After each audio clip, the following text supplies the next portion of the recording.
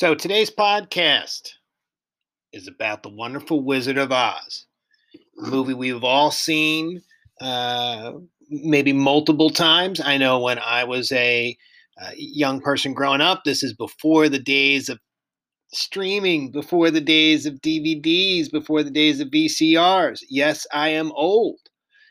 That the Wizard of Oz would play once a year, and it was a major experience for us. And we would watch it every year. I believe it was on the Friday after Thanksgiving. And so it soaked in.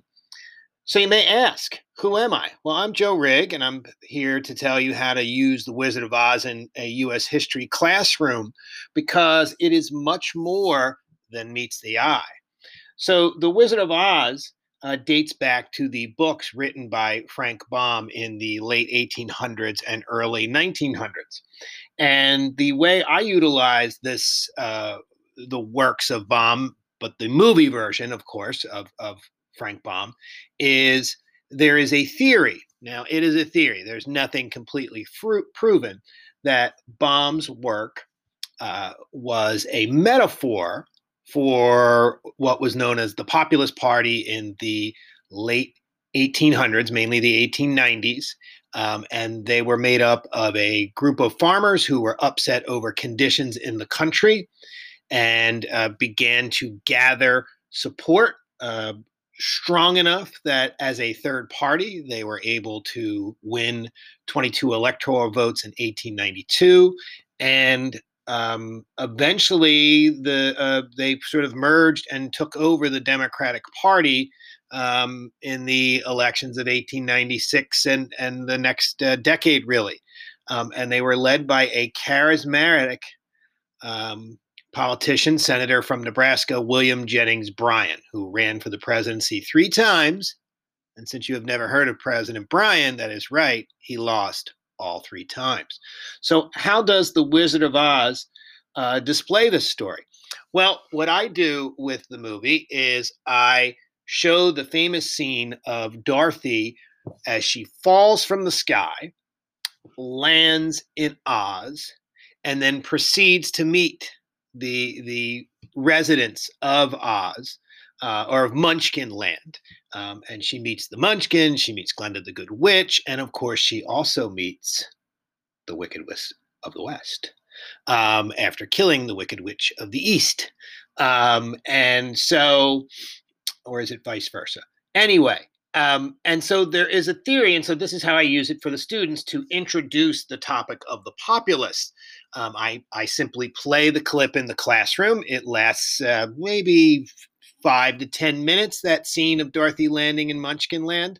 And I play it until she eventually leaves and heads to Oz down the Yellow Brick Road. And I ask kids to try to figure out why I am playing this. Now, my students generally will have done some work already with the material involving the populace. They will have done some good textbook reading, and I generally use this for an AP level class. So it's not going to work unless the kids have done something ahead of time. Although I have used it in other classes, introduced it, and then I have a reading that goes along with it, and is a way to sort of capture the kids' attention and to get them to think of the metaphor. So the metaphor that is presented is that the characters and much else in Oz, in the books and in the movie, represent various things that were going on in the country at the time in the 1890s. There's also some thought that these ideas had particular resonance with with movie audiences in 1939 because of the Great Depression. So Dorothy is supposed to represent the common sort of naive American. She's wholesome. She's good. She just wants to go home back to sort of a normal, safe existence, perhaps steeped in the past.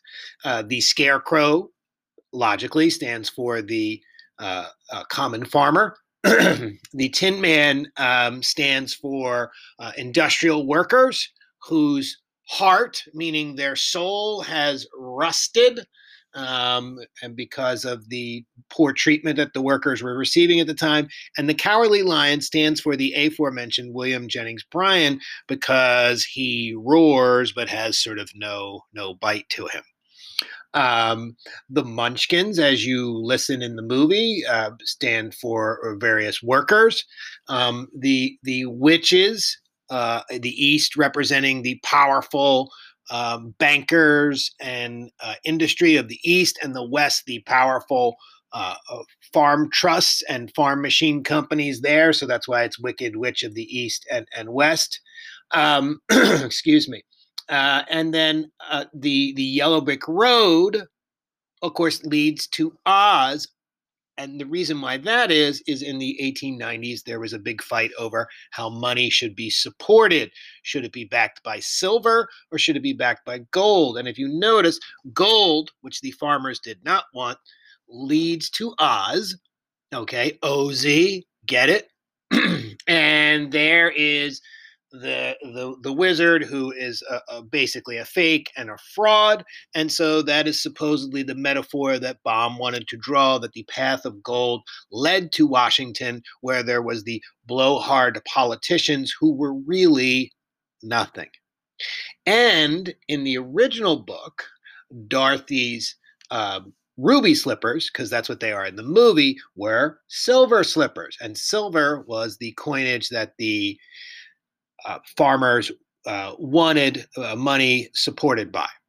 So there are some of the metaphors. The flying monkeys are supposed to represent Native Americans because at some point they say in the book, we once ruled this land until the witch subdued them. So they're representing the Native Americans. So there are all these supposed metaphors on which the books were alluding to that audiences may have picked up on in the turn of the century.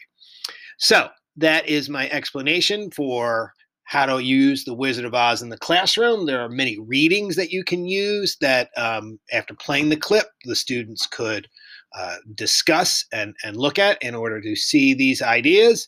And it makes for a good introduction to a topic that often can be a little dry for many students. Thanks for listening. This is Joe Rigg signing off.